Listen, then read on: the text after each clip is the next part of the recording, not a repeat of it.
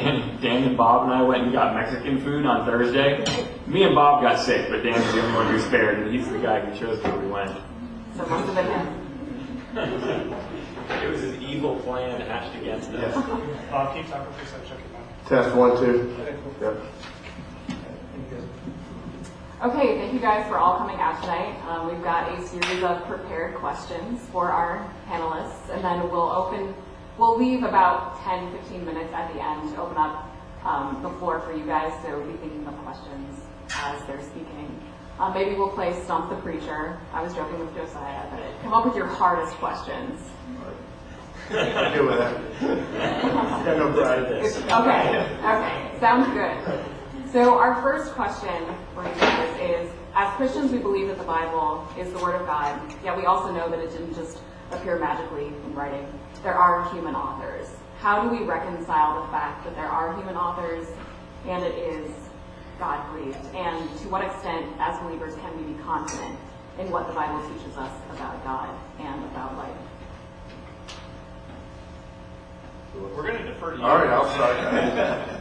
You guys can just go ahead and contradict me. But well, the first thing I have to say is sort of a question back. And whoever wrote the question, don't be insulted. Because it sounds kind of coy, but how else would God do it? Right? Only thing he's got is humans. How else is God going to communicate his grace to the rest of the world? Through animals? Through writings in the sky? I suppose that's possible. The most logical form is through humans. And to do so means that you walk into a quagmire, right, of potential problems. However, having said that, let me say a couple other things. First, God did communicate his word through humans. It wasn't magical. I don't think like Matthew, Mark, Luke, and John sat down and put their hand out with a quill and God moved it and put the words in there. If you take a look at Matthew, Mark, Luke, and John, just for an example, you'll see the personalities of authors coming through. Entirely different in terms of their personalities. Mark would be like the perfect soundbite guy. He was a person who understood Twitter before anybody else did. Take a look at his stuff. All his sentences are really short. He's a 140 characters kind of guy. And they all start with immediately. Yeah, immediately, yeah. He just tells the story and gets on with it. Paul, his sentences run on forever, right? They're really improper grammar, to be sure. So there's an error right there in the writings of Scripture. The grammar sometimes is just not that great. God used whoever he had, and whoever he had was what he used to communicate his word. I think it's beautiful, though, because all their personalities come through, all their styles come through, and I think that's wonderful. The second thing I would say about it is that you've heard of the dual natures of Christ, right? Just say yes. Okay. Dual natures of Christ means that Jesus Christ was fully God and fully human. He wasn't a mixture of both. He wasn't some sort of weird kind of thing that wasn't really God and wasn't really human. He was fully God and fully human, which means he was fully open to all human error, given the fact he was human. And it was impossible for him to err because he was God. So what happens in that situation? In that situation, divinity takes on humanity, and divinity uses every part of humanity in all its personalities, in all its obstructions in life to communicate divine truth. I think actually when I read the Bible and try to figure out what it means for it to be both human and divine, I need to look back at the human and divine nature of Jesus Christ. I'm not sure I got that figured out for sure, but I think it's helpful. The other thing is this. If God had communicated it in another way, like writing it in the sky, I'm not sure it would have been that helpful. But I think sometimes what we are asking when we ask about human authorship and God's authorship, we're trying to eliminate the mystery. Right? We're trying to say, hey, I want it right. I want it so I don't misunderstand it. And what I want to suggest is, guys, embrace the mystery. Embrace the mystery. If you eliminate mystery, you eliminate the glory of God. If you eliminate all mystery, what need is there for faith? So embrace the mystery. It's not a bad thing. Well, I just wanted to say that when it comes to being confident in what the Bible teaches, I think understanding that element of mystery is really important, because there's a part of me that wants to just answer this question and say, so how's the Bible the Word of God, yet also the product of human authorship? Because it is. I don't get it. Does that mean I'm not confident in Scripture and what it teaches? No. But I think it requires us to have this posture of humility before Scripture, recognizing that there is this connection that I can't entirely wrap my mind around. And there's always going to be an element of faith involved in coming before Scripture and trying to understand it and live it out. It's the kind of thing where sometimes you might feel like someone is looking for you to say, well, when it comes to the original manuscripts, there are so many of the Bible in comparison to Homer's Iliad, so we know that it's historically verifiable. And you can hear people who have all the statistics memorized. I don't have any of them memorized. And I'm still very confident in Scripture as the Word of God. There's an element of faith in that. But I think that there are also some things that Bob pointed out that we can't know. Yeah. There's this balance. Yeah, definitely. When I read the question, I tried to read between the lines a little bit. And what I heard between the lines was, if it's human and God involved, well, we know humans make errors. So how do we know that there's not errors? That's what I thought I heard in that. And we've all heard that statement, right? To forgive is divine, to err is human. But that it's true, but it doesn't mean that everything humans do is an error. I checked my 8-year-old's math homework this afternoon. 100 subtraction problems, they were all right. Unless I made a mistake. But they were all right. He didn't make an error. So it's very conceivable that a human wouldn't make an error. You can tell me the story of what you did this afternoon and make no errors. So just because humans were involved doesn't necessitate error. And I think that's sometimes a leap that we make. Oh, humans were involved, there must be errors. Yeah, it's a logical fallacy, for sure. Absolutely, yeah, that's a good point. Okay, so is everything in the Bible readily understandable through a plain reading? And if it is not, how do we know when it is to be read that way, or we should be reading it a different way, another part? This is going to be a cop-out kind of answer. I think it's a yes and a no. I want to say no because of that key word, everything. Is everything in the Bible readily understandable through a plain reading? And no, the answer is no. The answer is no. Not everything is. Otherwise, everyone would agree. And there's disagreements on sometimes some trivial matters, sometimes some fairly significant matters. So not everything is readily understandable through a plain reading. But there's this guy, his name was William Tyndale. He was one of the early translators of the Bible into English. That was really controversial, believe it or not, at the time. And he said, I want every plowboy to have a copy of the Bible and to read it and understand it. And he thought that was an achievable goal, and I think it is too. Again, go back to my 8-year-old. He can read large chunks of the Bible and understand the key points. But not all of it. I think I've been studying the Bible for 20 plus years now, and I hope I understand it more now than I did 20 years ago. I understood it 20 years ago, but I'm seeing connections now that I maybe didn't see 20 years ago. My investment in studying and digging into the Word, it reaps benefits. So yeah, you can read it and understand it, but I also would encourage you to dig deep, because if you dig deep, you'll understand even more. I've got a fun vocab phrase for us. Okay. So this is $1 million word. Who knows the word perspicuity? It means clarity. There's this phrase called the perspicuity of Scripture. So at the time of the Protestant Reformation in the 16th century, up until that point, it was largely the job of the clergy, the priests, to interpret Scripture. And so when Martin Luther, John Calvin, a guy named Ulrich Zwingli, write that also down in your names book for those of you who are keeping track. We've heard a lot of great names in Babylon this semester. But these guys said the perspicuity of Scripture, this principle that was very valuable to them at the time of the Reformation, was that Scripture can be clearly understood by the average person. You don't need someone with an advanced degree in biblical interpretation to tell you what the Bible says. But Martin Luther gave this warning. all because the main points of Scripture are clear. It does not mean that everything in Scripture can be clearly known. And the Westminster Catechism said that the elements of Scripture that need to be understood in order to bring about salvation, that there is one God whose Son is Jesus Christ, that men are fallen, but by faith in Christ, through grace, men can be saved. Those things can be clearly known, but does that mean that we don't need to come before Scripture with a posture of real humility? Of course not. There are some things that are really complex, like prophecy, and times and places that take some digging to wrap our minds around. And so I think we can be confident and know that Scripture can be plainly understood, but we also need to be humble in recognizing some things may not come without doing some work.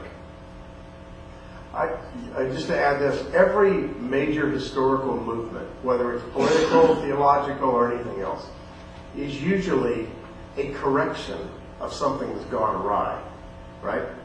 And in the case that Josiah and Dan are both talking about, they're talking about the Reformation. And Martin Luther offered a correction, right? Like what Josiah was saying, it was the clergy to interpret. As a matter of fact, there were times, this is legendary, that the Bible was concealed inside a church and nobody could even get to it. There was a point at which it was actually chained to the pulpit and you couldn't get to it unless you came in and the clergy allowed you to read it. Now, that's an extreme case. They weren't all like that. But for the most part, if you were a layperson, you didn't have the Bible. So Martin Luther's statement about the perspicuity of Scripture is great. But every correction introduces to us an overcorrection. That's just a historical fact, right? So honestly, I think in your generation, the potential overcorrection is to think you can figure it out on your own entirely, right? And part of that is an American phenomenon. It's just who we are. We're independent. We make our own way. We do our own thing. We interpret our own Bible. It's me and the Bible. And I think there's a lot of other things to keep in mind when you're trying to understand the Bible. It is clear for the most part. But when you're trying to understand the Bible, you want to think about context. You want to think about genre, right? You know, basically, if I'm reading the Song of Solomon, and then I start reading the epistles of Paul, and I try to understand them the same way, it's utter failure. Because the Song of Solomon is an entirely different way of communicating truth, right? So you want to look where you are. Where are you when you're reading this? Right? For instance, what's an infallible poem? Can anybody describe an infallible poem to me? How about an infallible song? Right? It's probably impossible for you to give a description of an infallible poem, but you wouldn't say concerning that poem that there's not truth embedded in it, right? So when you look at the poem, you don't look at it as propositional, grammatical truth. You look at it as pointing to something that is the truth. And that's what happens when you get into the Song of Solomon and Proverbs and different places like that. It's just a different world. Yeah, that's all I'll say. We've already said that. Yeah. And understanding the different types of literature in Scripture is important because sometimes we might read something as a principle of truth and say, okay, so the Bible gives us truth principles. And then we find ourselves reading a story about Israel in the Old Testament, and okay, they executed this person for this crime, so that means that's how the church should function today. We can get ourselves in really bad trouble when we believe that all Scripture should be read in the same way in how we interpret it. Yeah, part of the inspiration of Scripture is recording error, and recording immorality, and recording all kinds of things that you don't want to follow, right? Part of Scripture is repeating the words of Satan. You certainly don't want to follow those. So, yeah. Okay, jumping off those answers. So how can Christians know which biblical principles should be applied the same way today as they were in their original context versus which ones should be applied differently? So if a principle is to be applied differently today, how can we know what that proper application is? I'm going to look to my right. Okay. Yeah, and I think the answer is all biblical principles should be applied. Biblical principles were applied in a certain context. Ancient Near East, ancient Israel, agrarian culture, different. The principles are there, need to be extracted, and we need to figure out, okay, hospitality was commanded, and this is what it looked like in the churches in the ancient Near East. Greet one another with a holy kiss. We pull that principle out of hospitality and we ask, okay, how do we extend hospitality now? I think that needs to be done to every commandment. in Scripture, every principle we have to ask that question, okay, how does that apply now? Sometimes we're going to come out with it's a one-to-one exact correlation. I think that's actually pretty rare, because the culture of now and then is so different, That doesn't mean that Scripture doesn't apply. It means that we have to do some work to figure out how. Yeah, I concur with that, what Dan said. Just a couple of illustrations, right? If you're in another culture, the principle is to be friendly. You're supposed to be a friendly person, right? One of the ways for us to be friendly is to wave. Not like that in every culture. You better turn your hand around like this and do like that. In our culture, that might mean something else, right? You go to certain cultures, and if you extend your left hand to shake with somebody, not a good idea. That is very offensive. As a matter of fact, I just had a surgery on my right shoulder, so on Sunday, all these hundreds of people milling around here, I reach out with my left hand, and every time I do, unless I know it's a dumb American like me, I say, hey, had surgery on the right shoulder, sorry. Okay? Because I know some people, especially people from other parts of this world, would be deeply offended if I reach out with my left hand. What's the principle? The principle is to be kind, generous, right? Friendly to others. So you have to adapt the principle to the situation. So principles are not supposed to be static, right? That's when principles become moralism and legalism, when a principle becomes static. A principle is supposed to be broad enough to apply to diverse situations. That's the whole nature of a principle. One more example. The principle, you and I are created in the image of God. That principle, at its bedrock foundational level, I think you would agree, means that I cannot enslave another individual and hold up that principle. Wouldn't you agree? But in the Old Testament, there were laws that allowed for slavery. Why? Because if you consider the laws that were allowed for slavery in the Old Testament and compare them to every other culture, they were laws that you might consider to be freedom. They were laws that took it beyond the typical form of slavery and gave people more freedom and more human dignity and pointed to them as being created in the image of God. By the time you get to the New Testament, it's even a step further. And by the time you get to Wilberforce, using the principle that Paul laid down in Philemon, not the specifics, but the principle, you argue for the entire overthrow of slavery. Paul actually never told anybody to go out and try to overthrow slavery in the Roman Empire. I'm going to ask him when I get to heaven why he didn't, right? But he didn't. What he did do is he wrote a book called Philemon.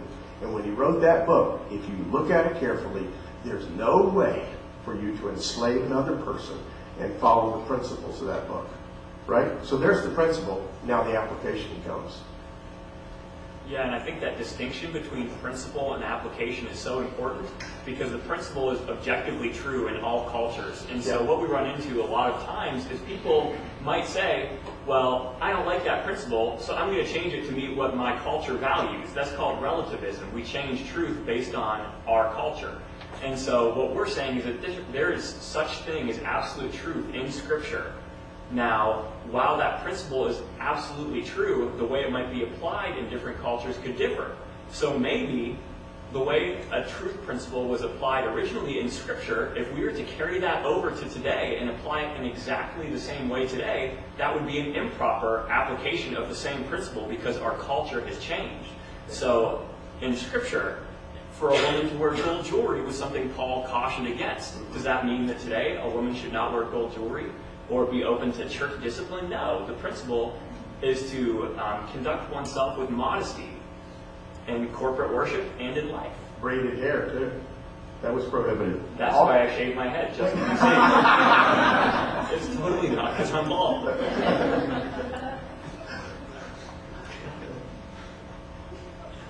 Okay. Would you guys? Yeah. There's no easy way to segue out of that one. Okay. Would you describe for us the process that you guys go through when you are preparing to teach on a passage of Scripture? Yeah, I joked around this week when Josiah asked that question. I said I don't have a process. It's only slightly of a joke. I do ask a few questions of every passage, whether I'm studying it personally or studying it to teach. And if you were listening to John Mangum this morning in the service, he mentioned a couple of those as well. The first question I'm always asking about every passage is, what does it teach me about God? Because if it teaches me something about God, then that is one of those universal absolutes. God doesn't change. So how now do I respond to that? So the first question I'm always asking is, what is this teaching me about God? The second question is, what does it teach me about myself? The third is, what is it teaching me about myself in relationship to God? So those are three questions I'm constantly asking of every text that I'm mulling over in my own devotions or to get ready to teach.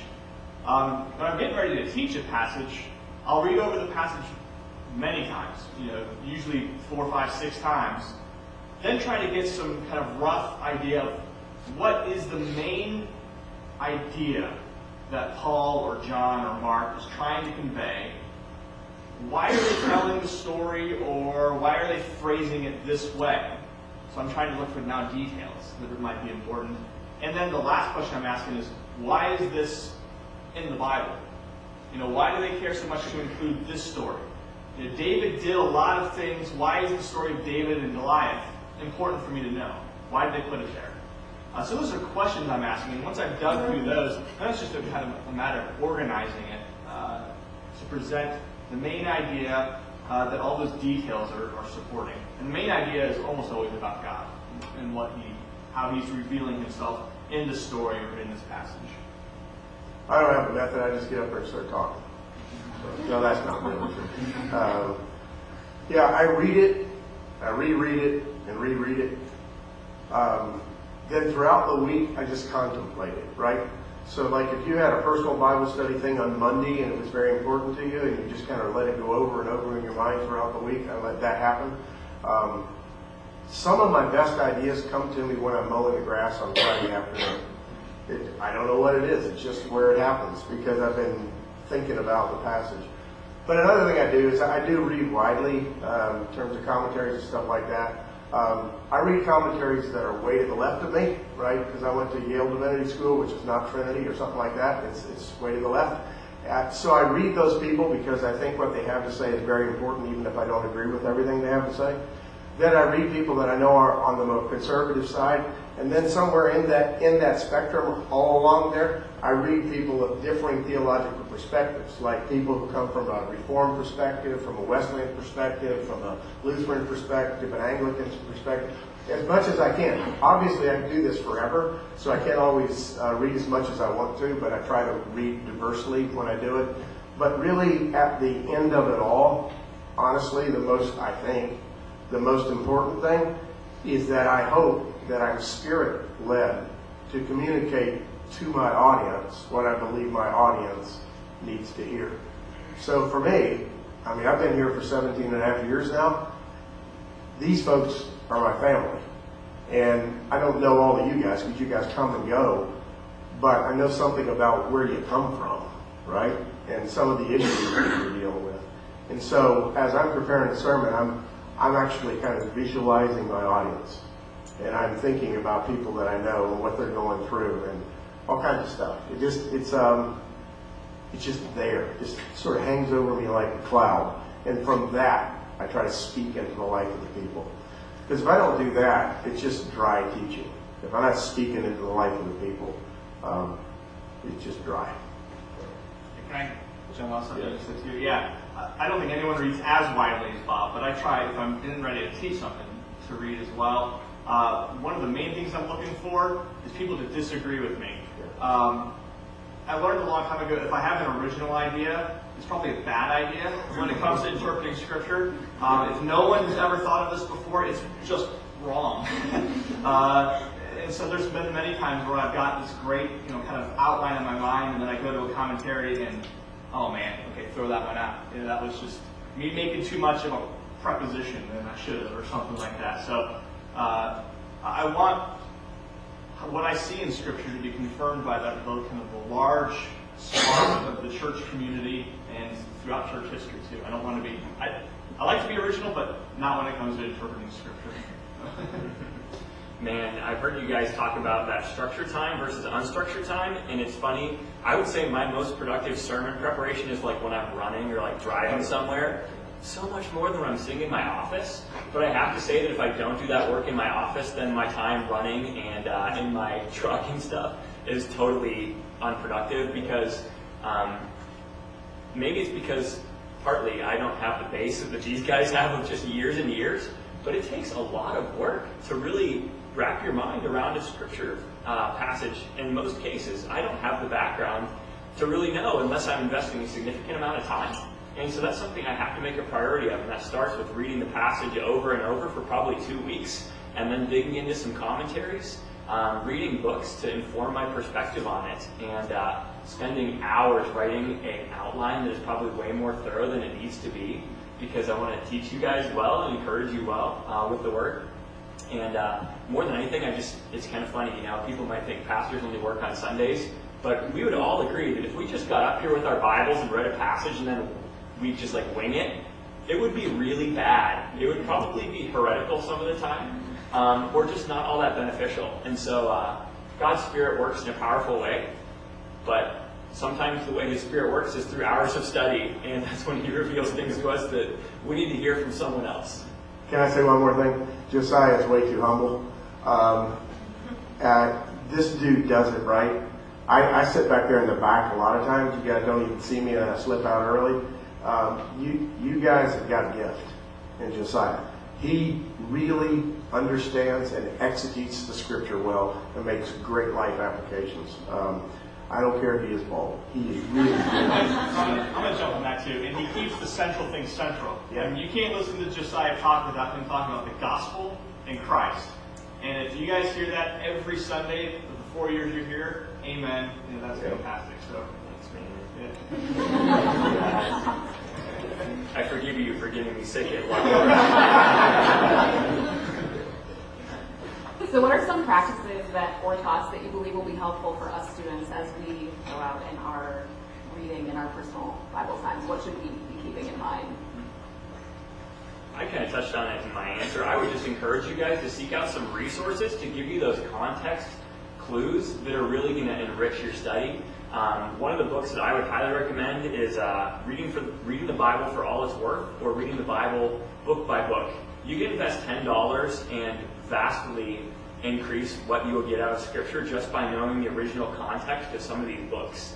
Like we've been going through in Babylon this semester in our Home and Away series, reading about Daniel and these Israelites in that land, and then reading about prophets at that time. If you didn't understand the background of what was going on in the life of the Israelites, then the words of the text just wouldn't mean as much to you. The story wouldn't have such depth in talking about God with His people and all that they've been through. And doing a little bit of homework, I'm not talking about like approaching Bible study like it's a scholarly activity. I'm talking about maybe spending 10 minutes of doing some background thinking before you come to reading a certain book in the Bible. It's well worth the investment. And there are a lot of other books that you can use to give you that background, or even just an NIV study Bible. Christmas gift from the in-laws. It's a good one. Get yourself a study Bible. From my perspective, I encourage you with 3 things.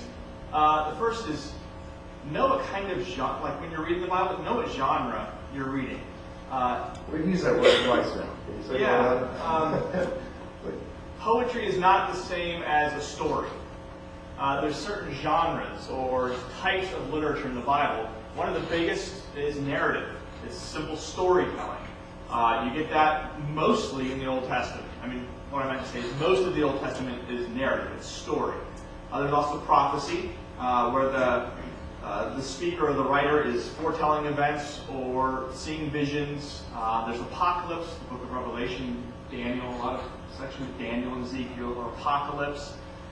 Then there's epistle, which is Paul or John or Peter writing a letter to a certain congregation somewhere and saying, here's what I know about you, here's what I know you're struggling with, here's some counsel, godly counsel, here's some things you need to know. The way you interpret those is really different. If you're reading a narrative, you think everything you're reading in this story is a prescription, a command. It's going to get weird for you real quick. stories are often, or narratives are describing, not necessarily prescribing, attitudes even, or actions. So just know what kind of genre you're reading. If it's poetry, let it kind of just wash over you. Don't try and dissect it too much, because, I mean, you ever dissected a poem? It kind of steals the life out of it. So sit with it and enjoy it. So that would be my first. Now I forgot my three things. I talked so long. My second is don't be discouraged if there's a passage that you don't understand. There's passages that people might say they understand, but they don't understand. I mean, there's just some things that are going to be above our creaturely minds, at least for the time being. But I'm confident that even when we're reading passages of Scripture we don't understand, the Spirit is using those to shape us, to shape our thought patterns, to shape our affections. And so even if you don't understand it, it's changing you. And allow that to happen. Yeah, that's really good, man.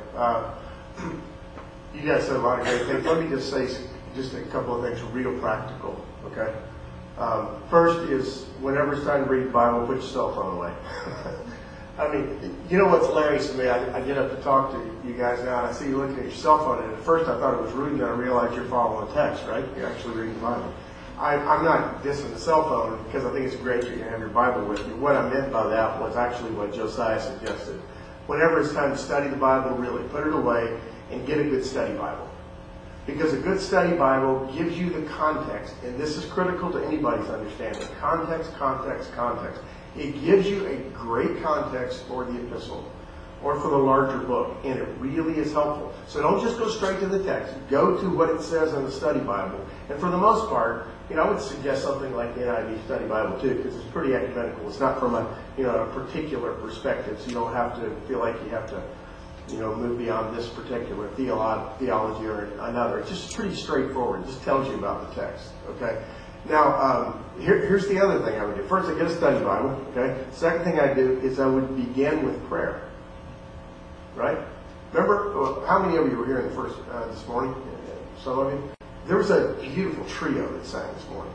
And one of the songs was, "Open the eyes of my heart, Lord. Open the eyes of my heart. I want to see you. I want to see you." Right? So when you go to the Scripture, you really are asking the Spirit of God to open the eyes of your heart. Because Paul promised that he would, right there in the text. He says, I pray that the eyes of your heart might be open, so you can understand the depth of the meaning of this and live for Christ. So pray that way, okay? So first is a good study Bible. Second is pray. And then I have 5 questions for you. This sounds really pompous, but I wish you'd write these 5 questions down, honestly, or put them in your telephone. They're very, very simple, inductive questions that can be asked of any text. Okay? They might not all be equally applicable to every text, but ask these questions. Here's the first question. What are the key words? Okay, I'm not asking what do the scholars say are the key words. I'm saying, what do you think the key words are? Okay? You've just read 15 verses, and the key words for you are words that things hinge on. You think, now I need to know what that word means in order to understand this better. So first, ask what the key words are. You can find the key words now. Man, you guys are so blessed with the internet age. You can find key words and go right to the source on the internet through biblical study stuff, right? And find the background of that word. So what are the key words? Second question. What's the main idea or main ideas? And this is a question for you to answer, not for you to find somewhere else. You're looking at the Bible itself, and you read it. You say, what are the key words? Second, what's the main idea? You might have to read it 5 times, and the main idea will finally emerge, right? Third question. This question relates to the text too, but it's this. What is new in this text to me? It's likely that if you've been around very long, you've probably already read this text, right? So what you're looking for is something that jumps out that you say, it's an aha moment. It's a spirit moment if you prayed. You're going to see something you didn't see before on many occasions. So you ask yourself, what's new? What just popped out that I never saw before? That's really helpful. in terms of studying the Bible. Am I on track? The fourth question, right? The fourth question is what challenges me in this text? What kicks my spiritual butt, right? When I read this text, what just really challenges me? Because almost always when you read the text, you're going to get a challenge, right? About discipleship, about living for Christ. And the final question is number 5. What gives me hope? What gives me hope? Every passage of Scripture has got the gospel embedded in it. It's the good news concerning Jesus Christ. It's hope for everybody. Try those questions on the sides when you read the Bible sometimes. It might be helpful. Okay, thank you. So that was our prepared question portion. Now we're going to open the floor up to you guys. Ask any question you like. Challenge. Yes. Bob, you said that. Sorry. Yes. You said that, like, what else is God going to use to write the Bible? But, like, I guess that's not a thought in my mind because I mean, he could do anything. Right. So, Yeah. what do you mean by that? Well, I mean, obviously he could have done anything, right? But I can't imagine, I guess this is what I meant, I can't imagine a more appropriate way to communicate truth than to communicate it through human authorship. Because that's how we do it, right? You and I communicate with each other just like we're doing right now. We also communicate with each other with body language. We also communicate with each other on the basis of affection and physical affection, all those kind of things. We're human. We're that way. So the Bible is that.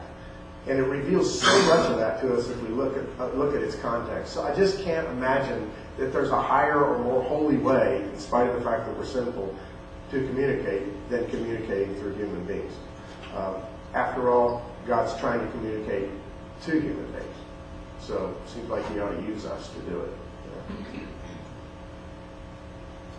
Dan, what context were you saying where you said you don't like to be original, you'd rather have other people agree with that? What context was that from? Yeah, if I'm reading, say, the book of Romans, and I'm reading Romans 3, and something just dawns on me. Oh, look at this. This fits together this way, and this is my interpretation now. If I can't find anyone else that has that same interpretation, chances are I'm wrong.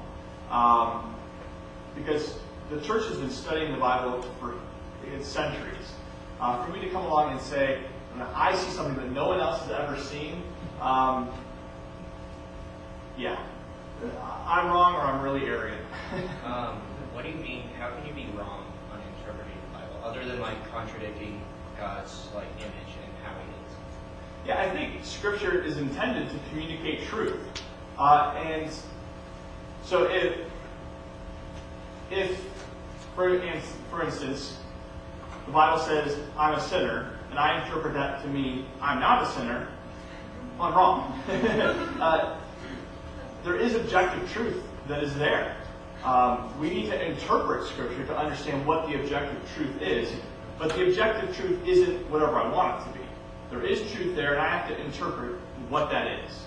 And so if my interpretation isn't in alignment with what is true, what the author is trying to say, the ultimate author is God, what the ultimate author is trying to say through that passage, then I've misinterpreted it, and I'm not going to be teaching or believing truth. Does that make sense? Yeah, I was thinking more along the lines of like, you thought of something new, but it didn't contradict anything in the Bible. That's what I was thinking more of, and that's what... You know what? And that happens to me all the time, where I'm reading a passage and I see something that is clearly true, but maybe not what that passage is trying to convey. It happens all the time. That's not horrible, but if I'm doing that, then I'm missing what that passage is trying to say. And so I want to stick to what that passage is trying to say as closely as I can.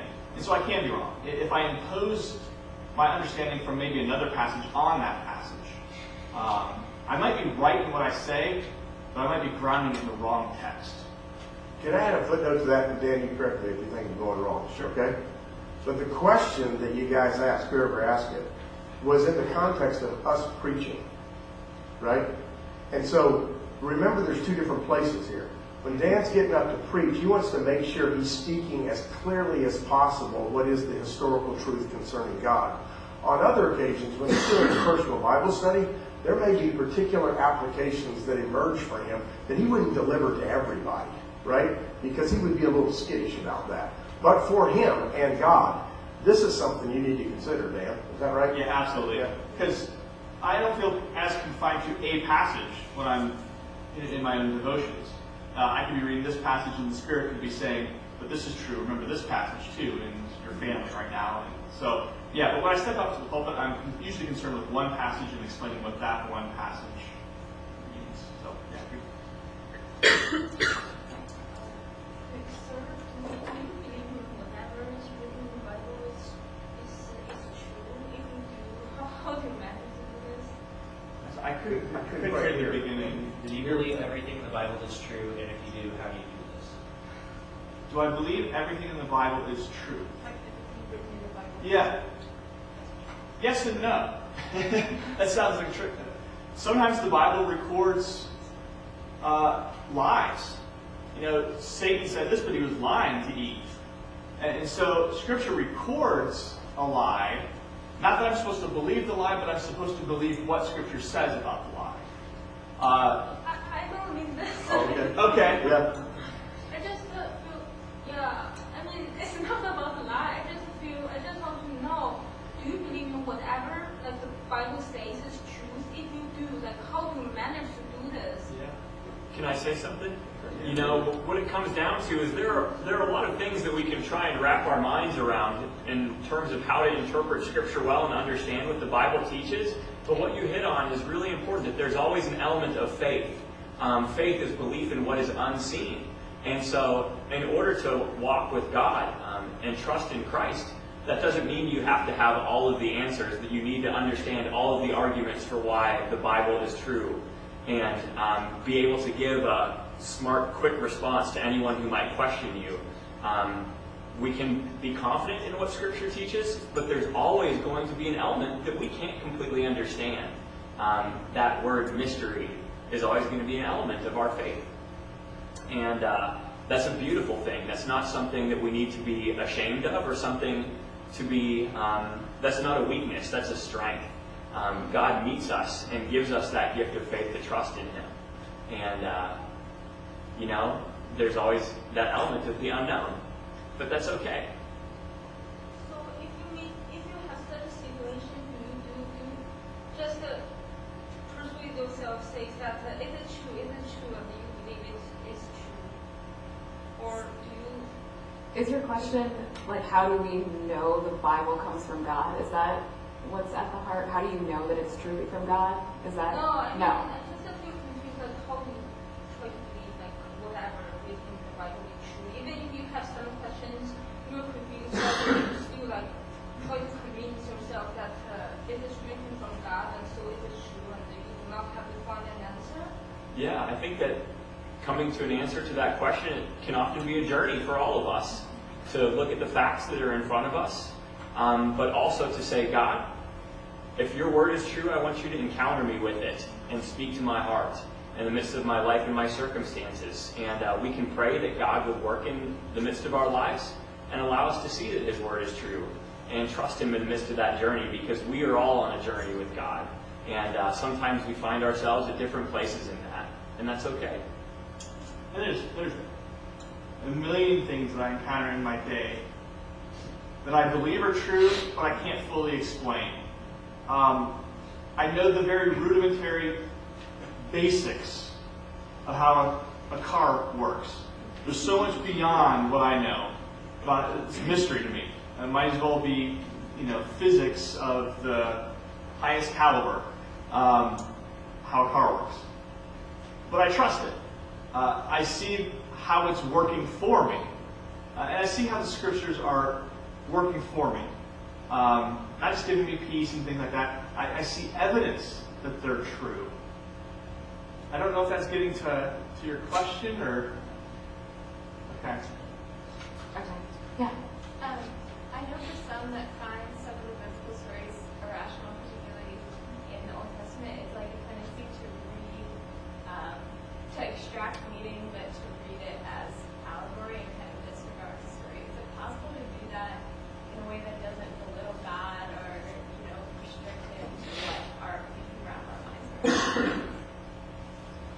Yeah, I'll say something about that. Allegory is not untruth, right?